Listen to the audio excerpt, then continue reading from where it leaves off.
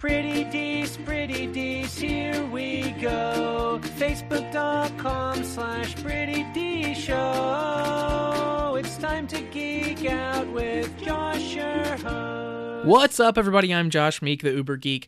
Welcome to Pretty Dees, the short show about movies, comics, games, and all the pop culture in between. Today on the show, let's talk about the landscape of gaming, because I think that it is rapidly changing, and there's nothing that is more representative of that fact than the news that broke today, which is that Microsoft and Sony are teaming up to develop new technologies for cloud-based gaming. So Microsoft and Sony put out basically a memorandum of understanding. Microsoft put out a press conference explaining this. These two companies are working together to, quote, explore joint development of future cloud solutions in Microsoft Azure to support their respective game and content streaming services. That will include using Azure Data Center solutions for Sony's existing game streaming services.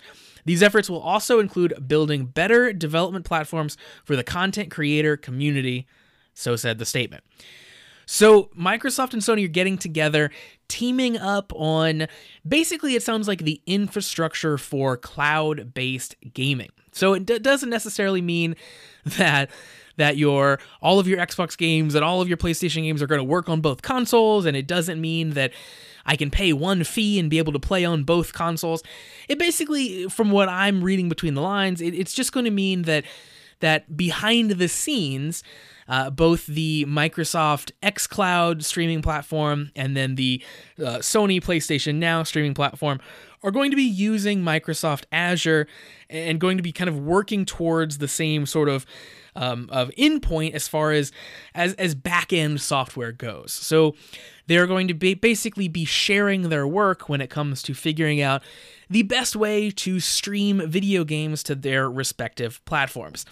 So instead of siloing themselves off and coming up with all of these things independently that they're working on, they'll instead be able to somewhat divide and conquer. And I think the idea probably here being that a rising tide raises all ships. And if they can work smarter, not harder, on making really good streaming solutions, then both companies will succeed in this front. And I think that the reason that both companies have been able to be talked into this, there are a couple things. So first of all, Microsoft is changing. Microsoft has, as a whole, has had some big, huge sort of philosophical changes happening within the last couple years. So of course they have a new head of Microsoft, and he's making some big moves at the company.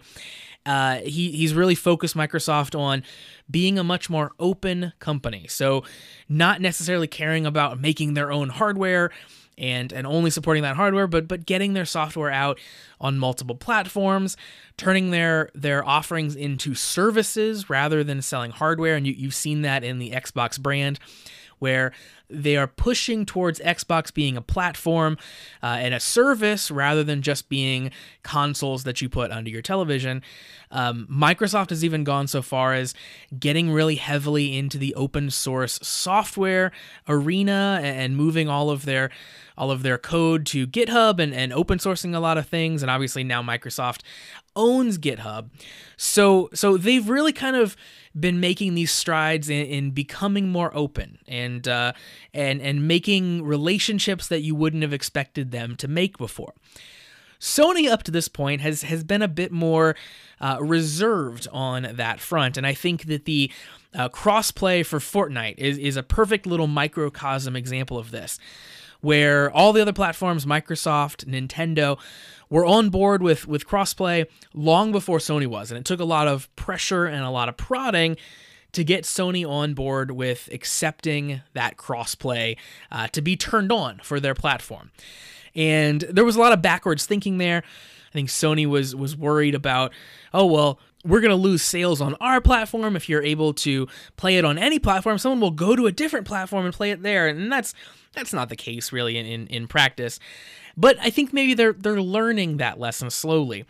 But I think the big reason these two companies are partnering up is because they see the kind of the 800-pound elephant in the room. They see the boogeyman coming their direction, and that boogeyman is named Google.